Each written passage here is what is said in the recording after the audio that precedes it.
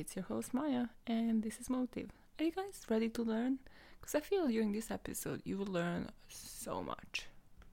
The story ends on a bank holiday in August 2008. The Fosters returned from a barbecue to their home to get some peace and quiet before returning to work the next day. What only Christopher Foster knows is that these will be the last breaths the whole family will take, including him, his wife, and his daughter. We know the crime, we have our killer, we have our victims. What was the motive?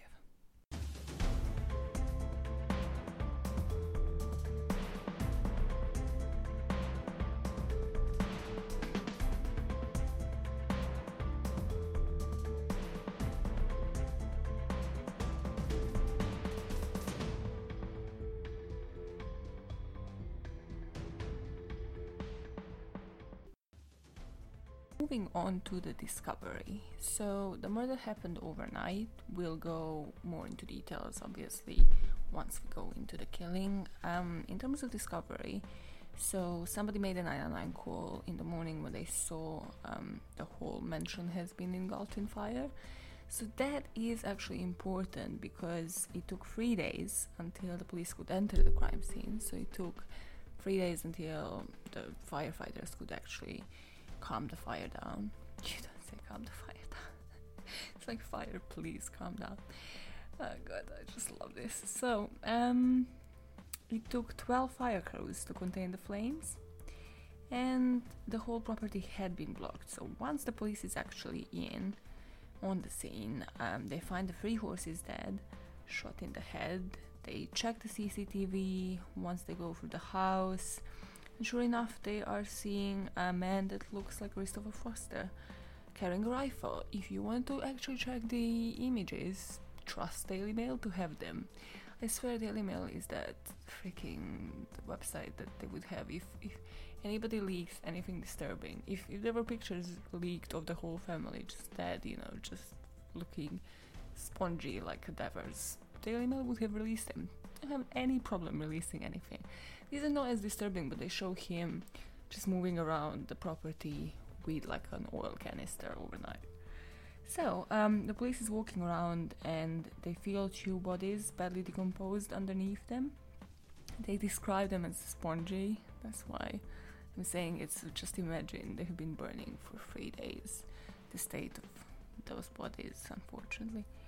And Christopher and his wife had only been identified due to their dental records.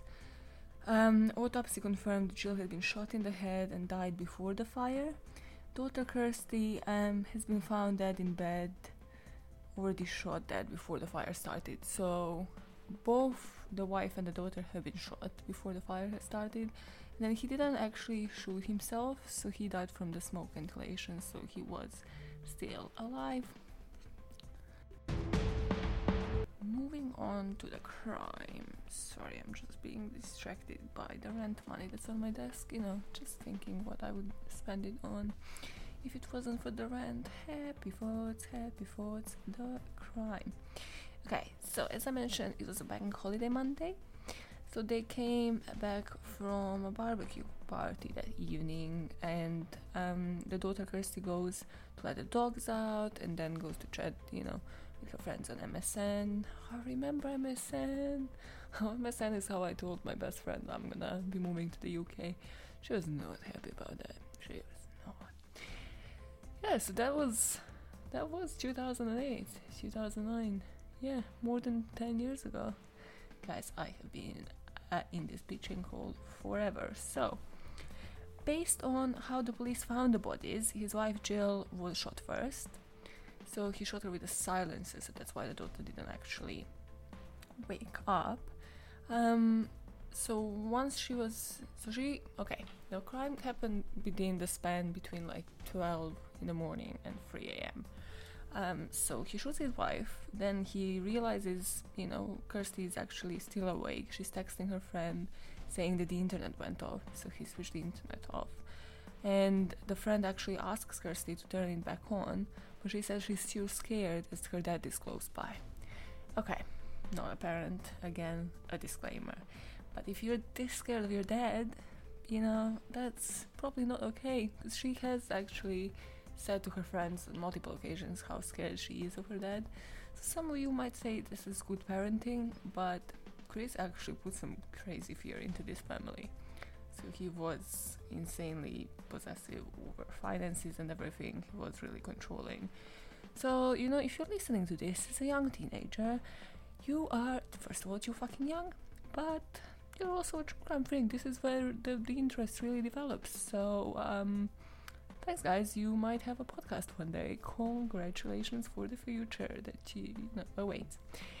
So, he tells his wife, he waits for the daughter to fall asleep, and the fact that he didn't want her awake kind of speaks to different motives that I can see here. So, A, was he coward? Was he a coward, basically? Could he not actually have them killed alive? Could he not face them? Did he have to kill them asleep? Debatable. So, or maybe he was just smart. He didn't want them to scream, he didn't want them to try escape or alert the neighbors and destroy his perfect plan, because by what the police have seen on CCTV, this did seem premeditated. So the large time gap between the murders, so that large window actually shows premeditation and just the patience that he had, as if he, just had to go through with this. Also, it completely discards the possibility of no motive and just him snapping and losing it. He had all of the time to change his mind. Like, he had 3 hours to just roam the house and decide, maybe this is a bad idea, or, maybe I should actually let my family live. After he shot his daughter, he goes, shoots off dogs and horses. Again, you don't have to do this. You don't have to do any of it. So that was shown on the CCTV. He also shot the tires out of all of the cars and blocked the entrance gate to the property with a horse transporter. So this is just again to block his family and this whole crime scene from the police, and just not to facilitate anybody to discover what he has done. And again, completely to separate him and his possessive, need to protect the family from everybody. Now, what he does is he runs oil through the pumps, through the house, the garage, and the stables. So basically just lights up the whole of the mentioned property on fire. That's why it took 3 days for them to actually get to the bodies. So this part, I said, makes me kind of think there is something psychologically wrong, as in he might be sociopath, just because of the decisions he made. So why cause this fire this big, then kill off all the animals, not just the family, but the animals, and prevent the police from going into the house for days on end. So it is, everything had to go with him, including the house. So now, before we dive into the background and the motives, something worth discussing, so we're gonna have a little psychology lesson, because that's what pops up once you actually discuss the crime and you're freaking out, thinking, why did this guy just do everything in sequence that he did? So, family annihilators, anybody heard about them? Apparently there is 4 types of them, so I find that so interesting, although I have obviously heard different, podcasts and watched different stuff on family annihilators, but it is always so strange to actually find something new and trying to find a match and an explanation for this particular type. So, a bit of a background there. So, a team of leading criminologists from Birmingham City University, hey, shout out to Birmingham, published the first ever study of British family annihilators, a male-dominated crime found to be most common in August. Now you're reading this and you're like, why in August? Why is it only in August? And then, literally the next line says, August was found to be the most common month for the killing to take place, accounting for 20% of cases. Just under half of all murders were committed over weekends, especially on a Sunday. Again, you're like, hello, can somebody tell me, somebody please answer this question? Why is it in August? I'm here trying to figure out the motive and everything in between, and I don't have reasons for it. So, Anywho, eventually it says this is partly because the father had access to his children in the middle of the school holidays when he is not at work, so sometimes parents will be separated, etc. And it might also be a symbolic factor, as estranged fathers know that by the end of the weekend they will have to hand the children back to the mother. So they're like, nope, we are possessive as fuck and this child is ours. That's why in August, and that's why usually male. The 4 types, and you guys tell me if you disagree with where I think Christopher Foster fits. Number 1. Number 1 is called self-righteous, or as I call it, the psycho breadwinner. So these guys usually blame the crimes upon the mother, so they just hold them responsible for the breakdown of the family. So they might call the mom before the murder, and they're just like, this is what I'm going to do to the family. So in their minds the mom is guilty and they are, the almighty breadwinners. Number 2. I am a professional human who is learning effects in Audacity, guys.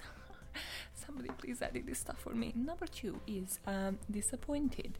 So this guy thinks his family will let him down, or they undermined him, they destroy the vision of this ideal family life he had planned out.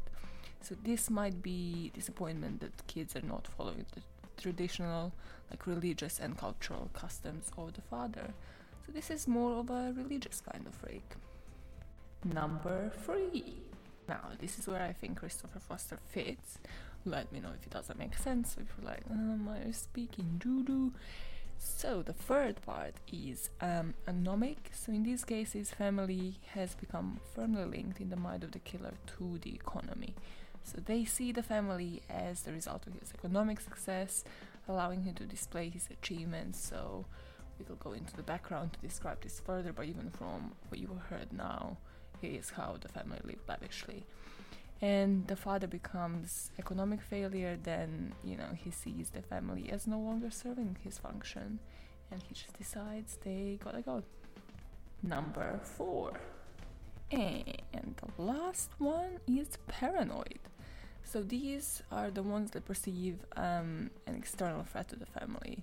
So it's often like social services or the legal system that is perceived as a threat. So the father fears that they are siding against him, they're taking away the children, everybody's against him, and the murder is motivated by this twisted desire that he needs to protect his family. Now let us dive more into the background of this family to find out why do I think he is kind of an anomic family annihilator. You know how it goes, the background goes in a reverse, as the detectives were finding out about everything and trying to put pieces together. So they were first looking at what happened a few days before the murder. So their housekeeper Belinda actually reported she witnessed them watch their wedding video the weekend before the bank holiday. Slightly odd,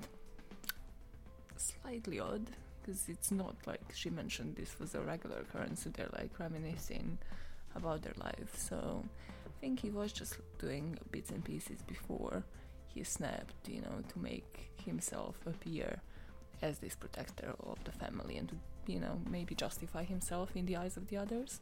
So before this wedding video watching adventure, Chris and the Fosters have been in debt for the past couple of months.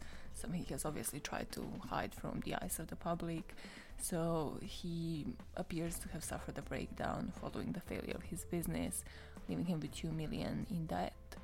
And instead of, giving the property to the creditors or, considering other options to relieve the family debts, this has been quite an impulsive decision for him.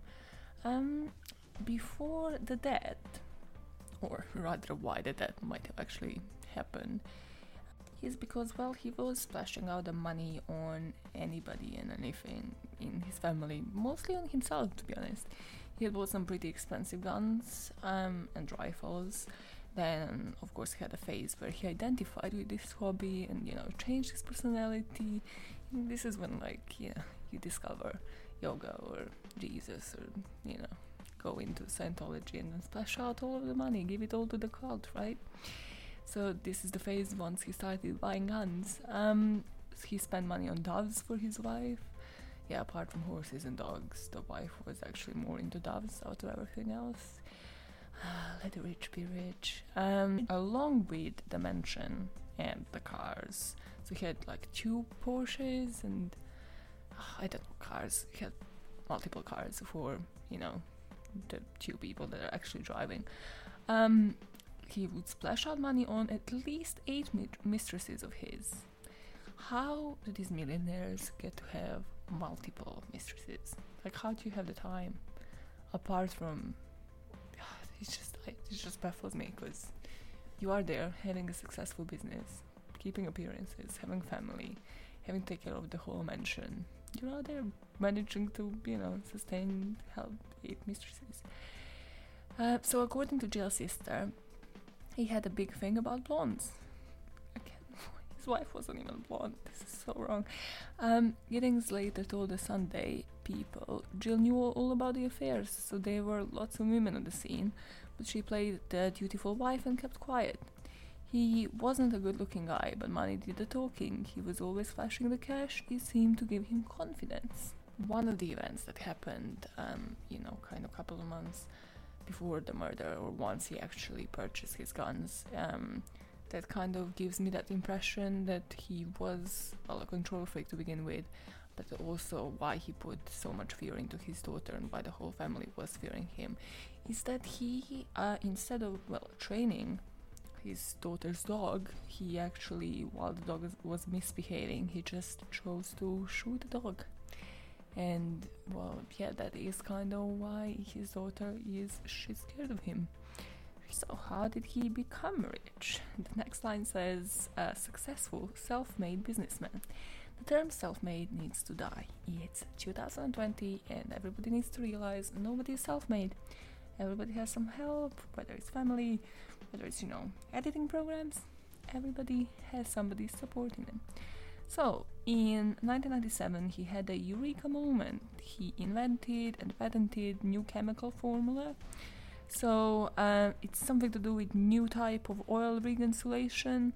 So, if somebody knows kind of too much, suspiciously a lot about oil, it might be the day you will, burn the house down.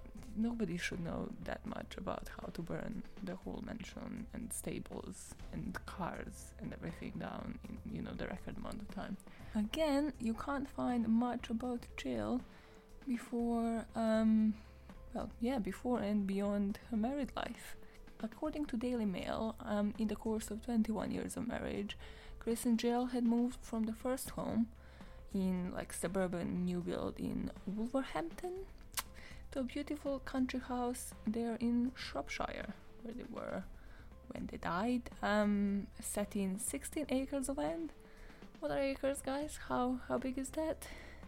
Never bothered to check how many 16 acres of land is, but yeah, it stores everything that I said, so it's pretty big, with 4 much loved dogs, clearly not, 5 horses and Jill's doves. Going back to his childhood and one of the only known facts in the childhood, so we're going back about 30 to 35 years ago, when he was teenager, where these tendencies have started. He then lived with his brother and obviously his family, and the brother actually, after the murders have happened, claimed the abuse. So he claimed the brother would show him pornographic material and then would sexually abuse him. So his brother said he believed that Christopher actually suffered from a personality disorder. So he would be all nice and then would just switch into this pervert kind of brother. So that's about that. So again, as you can see, when it comes to the people that only commit one murder out of nowhere, there's not that much on their childhood. Unfortunately, I have looked through many articles, which will be listed later, but there is nothing much really, nothing on Jill. So it's only a couple of relevant things that people actually only speak about after the people are dead. Well, because when they're alive, we've seen how Christopher Foster was alive, so that doesn't come as any surprise that people only speak about it after he's dead. So we have discussed the background, we have discussed the murder, and we have discussed the discovery. You know what it means? It's time to discuss the motive. And here, well, the motive ultimately comes to: do you believe in the family annihilator theory, theories that I presented, or do you believe that it's more to do with psychology? You know, maybe psychology of an arsonist, but in my opinion, the arsonist theory doesn't make much sense because he ends up killing himself.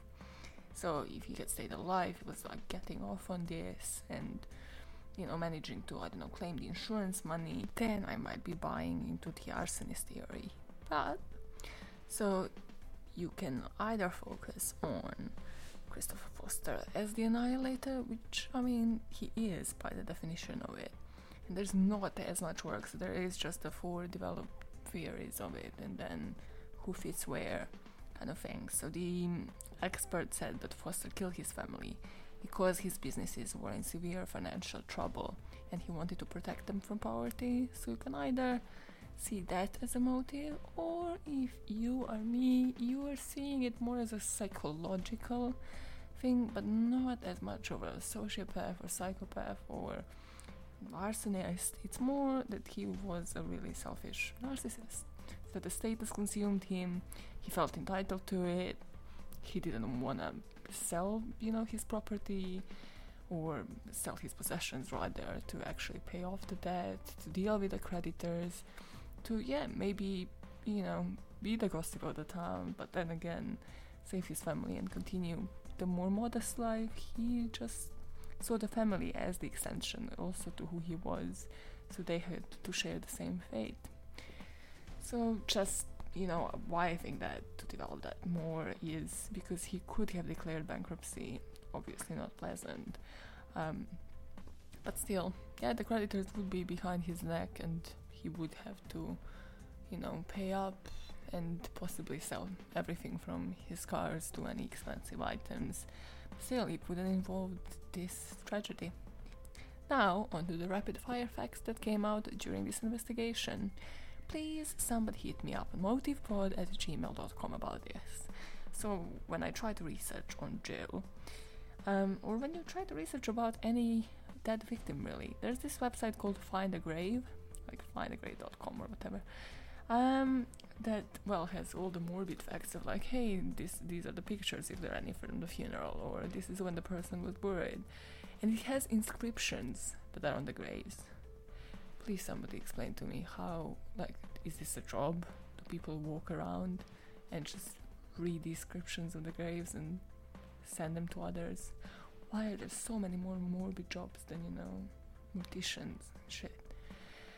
Anyways, yeah, so most of the rapid fire facts, except from the findagrave.com, are surrounding the site. So, and the 2 of them are the quotes from estate agents, which you just know it's going to be brilliant. So before the site was sold, what they said in the article was, the site is a rare opportunity to construct a large country house in a secluded location with a spectacular backdrop of the Welsh Mountains. I love estate agents, you know, will to sell the place. They just need to, like, show it as, no, there's nothing morbid. Yep, he killed his whole family. The place was burning for, you know, a couple of days, probably still haunted by the ghosts of the little child. But no, it's the backdrop of the Welsh Mountains. Guys, you're gonna have all the views. And it has actually been sold, like, in 2014. So what is that, 6 years after the murders? I mean, hey, in the end, people do want the flipping mansion. So it was renamed as Waterside House. Of course, I'm just going to rename it. Please don't associate this with the murders. So the site was originally at the market with a guide price of $600,000. After a lack of interest, the price was dropped to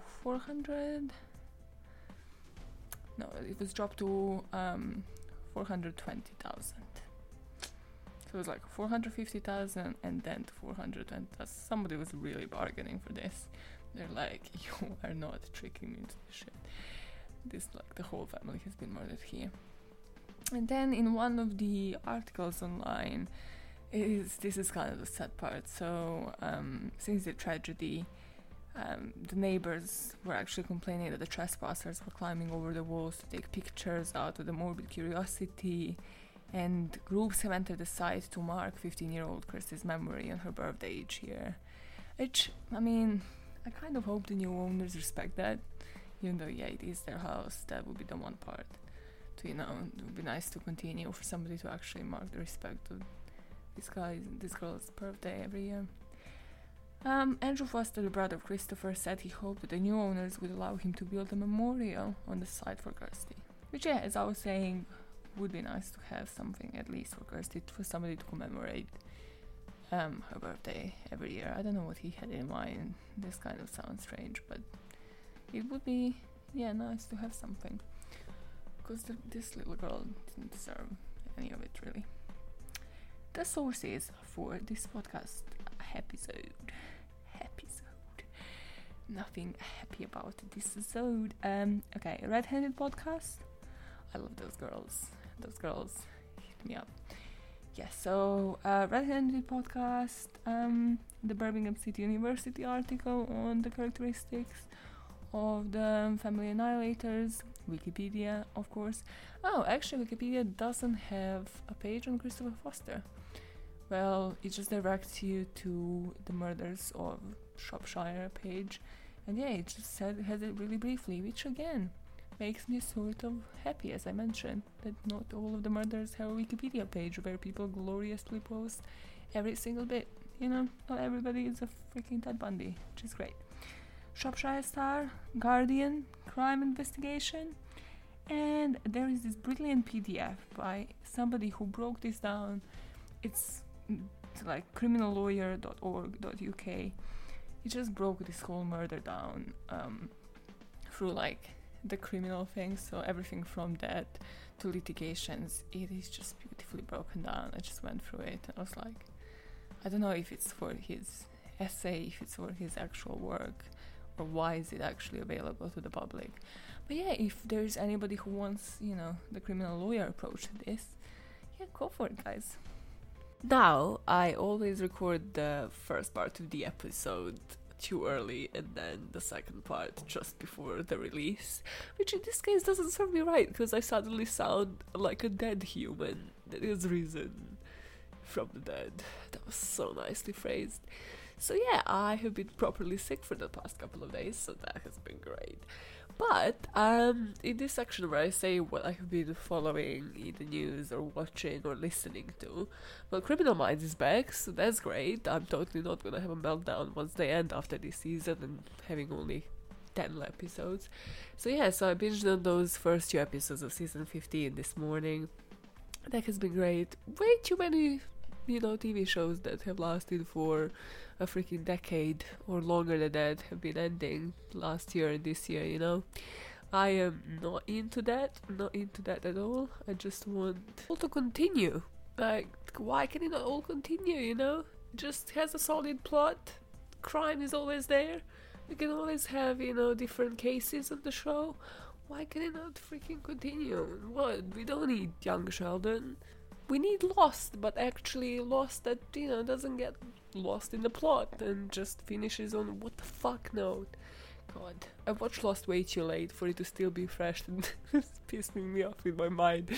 This in 2020. I watched Lost in 2018. I was like, this is the best show ever. Because it was, if you think about it, for the first 2-3 seasons, it was legit like the show that has never been made.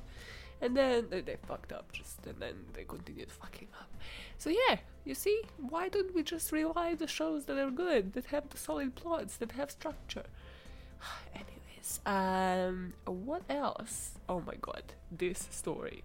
Guys, there's a story in the news because this guy has finally been arrested.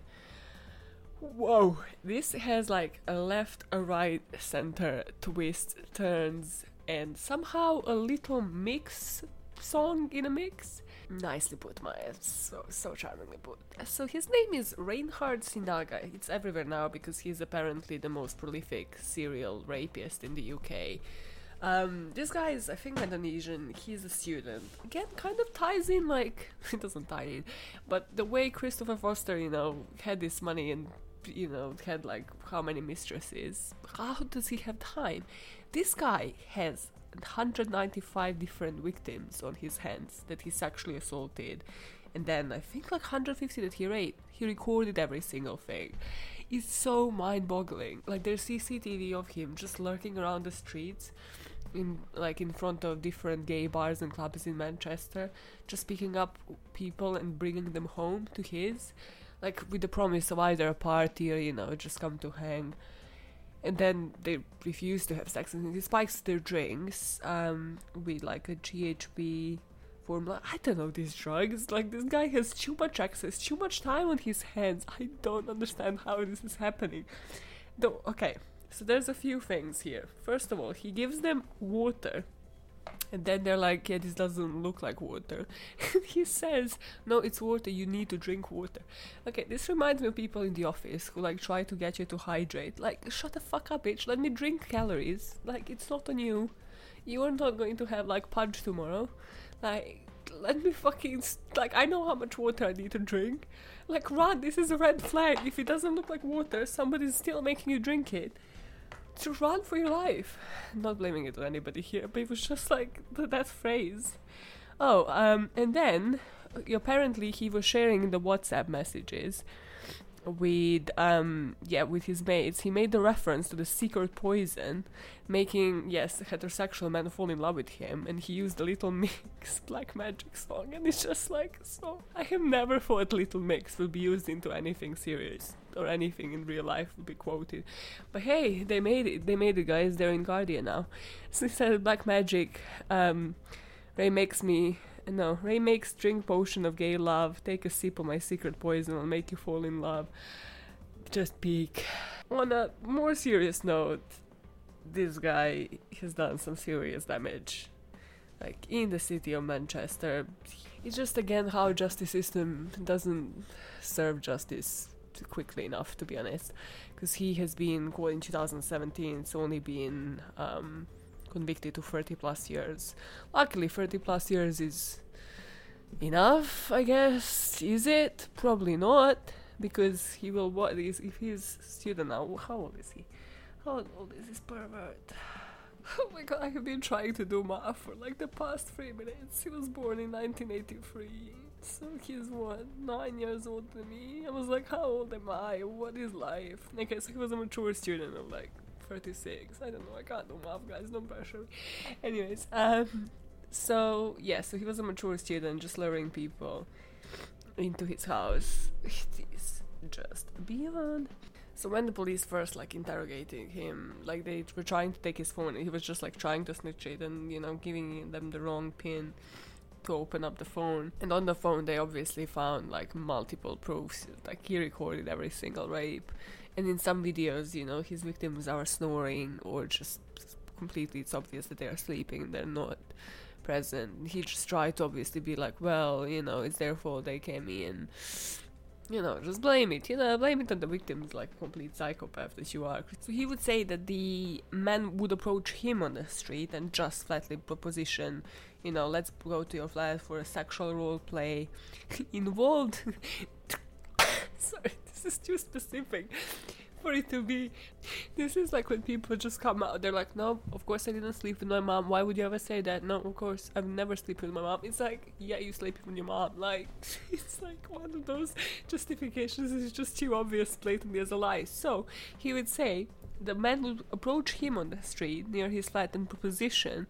They go to his flat to take part of the sexual role play that involved them pretending to be asleep while he penetrated them, sometimes for hours. Mate, do you have that on tape? I understand people have different fetishes, etc. But for you to say that no, this is exactly what they requested, this is why this is on video.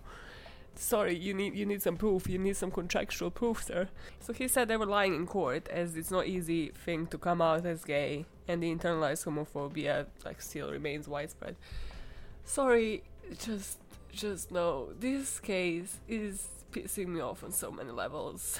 But on that note, guys, if you have ever been, a survivor of sexual crime, I mean, there is Survivors Manchester helpline as well, but there is Survivors UK. So just, bring it, speak to somebody. They can give you sources and give you advice on how to report it as well.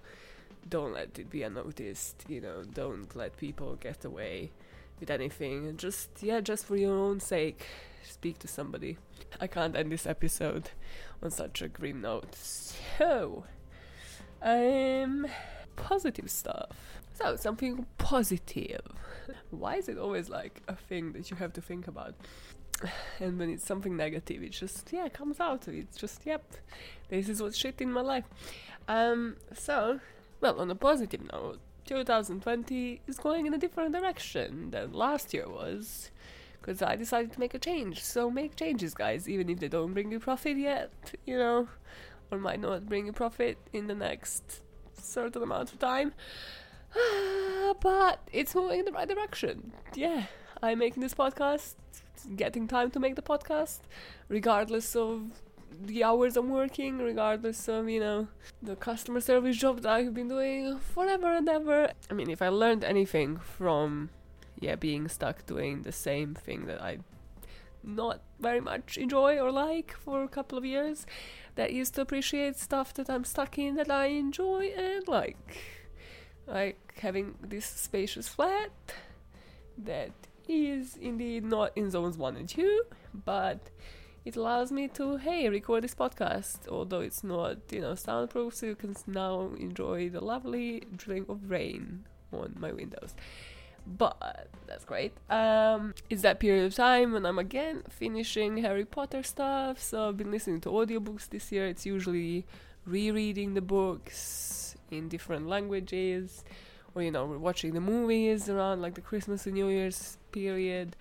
So, or just, nostalgically rewatching something like that 70s show, or Friends, or Lost. Just kidding, nobody watches Lost. It's new directions, guys. It's all about the new directions. Take it now, start it now. Have a plan B, always have a second option, live your life. Catch and report all the sexual predators out there. Don't catch them yourself, don't get yourself in trouble. Keep hydrating, but not if anybody else tells you. Spite everybody else and they fucking need to tell you how much water you should drink. Damn right. What's my outro for this again? Oh yeah, keep making world a better place, one motive at a time. Bye.